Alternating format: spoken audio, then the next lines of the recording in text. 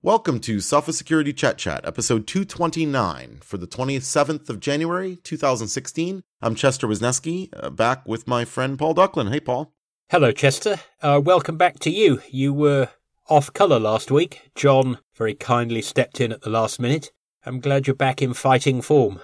There's no rest for the wicked. Got plenty of work to do, and in fact, some of the work I'm doing even relates to this week's stories, which I was going to kick off by bringing up the story that we had on Naked Security about the Internet of Things talk at the PrivacyCon conference, which was a event put on by the United States Federal Trade Commission, or the US FTC. Kind of some interesting findings. These guys just got a bunch of IoT devices and kind of had at it, right? Yes, firstly, I think it's great to see a consumer watchdog including material like this in a conference about privacy. Great way of getting people together to discuss, where are we going in the next few years with all these talking wireless Barbie dolls. And as you say, a great way of doing the research. Instead of opening up the devices and pulling out the chips and decompiling the firmware, as you say, they just took some popular, commonly used Internet of Things devices, let them go, and saw what happened. And it was 2 okay, 4 not so hot, if memory serves.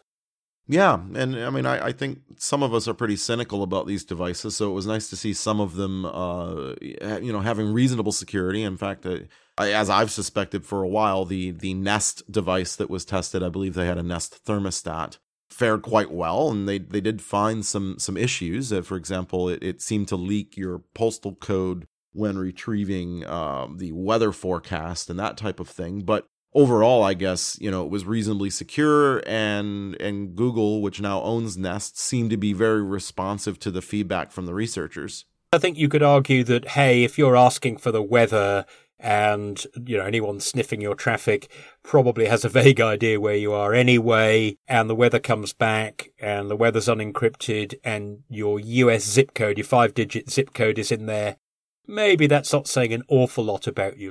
But even so, that information doesn't need to be in the packet. It doesn't need to be unencrypted.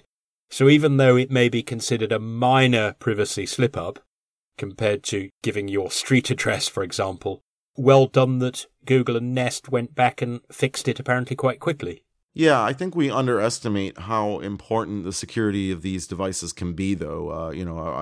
I think people look at things like a thermostat and go, well, all right, somebody hacks it, so what? They play a prank on me and they, turn on the air conditioning in the wintertime, and I could see someone thinking might be funny. But there's a lot more on the line with these devices often, and, I've got some friends that work for the local power authority, and, they're concerned about things like, well, if that thermostat's hackable, what if somebody turns 10,000 of them on at the same second and takes down the power grid because of the load induced? You have to think beyond just, this thing only turns my lights on and off, or this thing is only a camera that I use to watch the birds out on the porch. There can be other implications to the security of these devices, so I think it's really important that they are scrutinized. I did laugh at the idea of the suits both sides security camera they analysed, where apparently all the traffic used HTTP. So it's fantastic because at the same time that you're keeping an eye on the crooks can keep an eye on you because it's all open. What a fantastic idea for a security camera. Yeah, and I guess that segues nicely into the story about Shodan now starting to show people's insecure video cameras. I guess I shouldn't say necessarily show the cameras. I guess it shows like is it a still? It's like a screenshot or a capture of in time of cameras that it's found on the internet? If they see that, for example, you're running the real-time streaming protocol, and there's no protection, in other words, they don't get a login screen, they actually get some data, then they'll take a screenshot, which is, I guess, their idea of being similar to taking an SMTP banner or the HTTP identifiers or cookies that come back when connecting to port 80. So I suppose it's legal, at least in some jurisdictions, if the thing's just openly there on the internet. Not sure what a great idea it is to take the photos. Yeah, I don't really see the point in making it easier to see people's private cameras like this. I mean, I get that some of them are amusing and things, but it's kind of one step too far, it seems. But I guess if it's not criminal, or if it's not illegal in the jurisdiction where Shodan's operating, I guess they can do it. But it does kind of ask what the purpose is. Yes, I kind of wish they hadn't done the image thing, but I guess you can make a counter-argument to say how else to make the point. You could argue that the chance of you revealing something super private with just an individual snapshot is kind of low. But if you do give an idea of the sorts of things that people are leaving out visible to the public, Ars Technica wrote an article about this, and they'd obviously gone looking, and they have a list that includes marijuana plantations, back rooms in banks, children, kitchens, living rooms, garages, front gardens, back gardens, ski slopes, swimming pools, colleges, schools, laboratories, and cash register cameras in retail stores. In that sense, it does make the point that this really matters, because a crook who knows those things are there can keep coming back again and again and again, and can do so entirely automatically. Yeah, absolutely. And we'll keep an eye on this story as it develops, see if there's any change in policy on the Shodan site. Now, I mentioned in the first podcast of January that I was a little disappointed that I hadn't received my Android update, my monthly Android update for my official Nexus Android device. Hey, it's not the end of the month yet, Chester. Well, no, I noticed as I was editing that podcast that I actually received the update between recording it and actually editing it. So my apologies to Google. I actually did receive it reasonably quickly from my carrier. But it looks like I'll be anxiously awaiting not the February update now, but the March update. What's that all about? There's a new elevation of privilege bug found by a cybersecurity company in Israel. They've got Google's backup because they're claiming that, hey, this should affect about 66% of Android devices. So that sounds very worrying when you think of the sheer number of Android devices out there. Google have come back and said, oh, well, it's not that bad. We really don't think it's 66%. Unfortunately, the reason is that newer Android devices ought to be protected, probably, because of SE Linux, Security Enhanced Linux settings, and older Androids should be immune because they don't have the buggy version of the Linux kernel yet. So unfortunately, it seems that at least some of the defenses that reduces the risk to Android users is caused by that fragmentation of the ecosystem. And as you were lamenting last time, that's a bit of a double-edged sword because it also means that some people may well end up waiting a lot longer than others before they get the fix. Well, yeah, and I think that's the bigger concern for most Android users is simply getting those fixes. Being sure that their phone is up to date can be a real gamble. Again, I've got my Nexus device, fingers crossed, I'll be getting this fix in March, and hopefully no one is able to determine a reliable way of exploiting it and harming anyone in the meantime, and it sounds like it's all going to work out okay this time again. But each time it feels like we're dodging a bullet when it comes to, what about my Samsung this or my LG that or my HTC whatever? Yes, I did find it a little bit strange in Google's response. It's as though they're kind of dining out on the fact that they do have these mitigations in some versions of the operating system. In others where the mitigations are missing, it just so happens that this vulnerability doesn't work. It would be nice if all of the mitigations were available in all the officially supported platforms.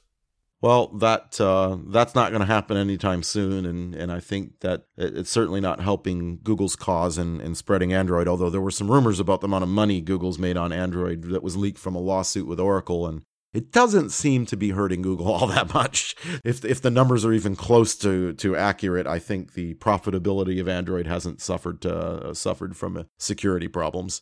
But as you say, it is still difficult for consumers where, you go into a mobile phone shop, maybe they got a fantastic deal for an old school but still reasonably functional pay-as-you-go phone that you can use for calls and browsing, and then you go into settings about and you see, gosh, it's got Android 4.2 or 4.3. What does that mean? Does that mean it really is ancient history with bugs unfixed for years? Or is it the older version of the kernel with bugs fixes backported? I guess Google's got that diversity that is both a strength and a weakness. And lastly, these stories have a tendency to pop up every once in a while. The don't click this link or it may crash your browser problem. Oh dear. I hate it when we have to write those stories, but I also love it.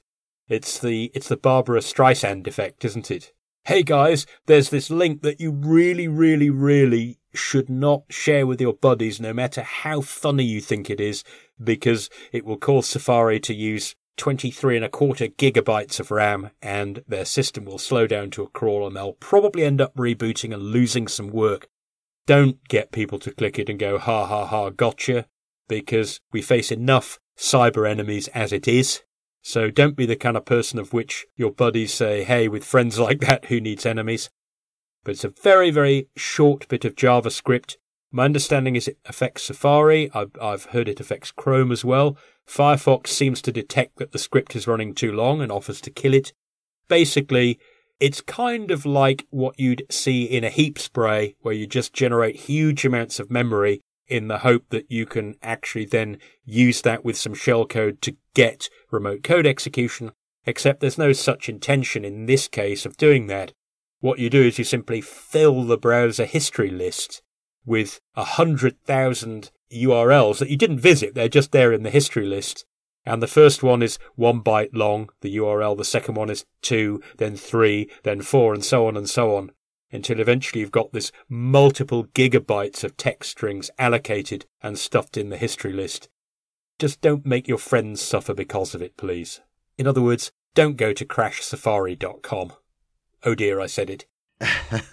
Well, I guess the bright side of this one is that at least it's not a worm that spreads. I mean, I've seen things that attacked certain Twitter clients in the past that sort of would send out a tweet that exploited a bug that then spread on its own.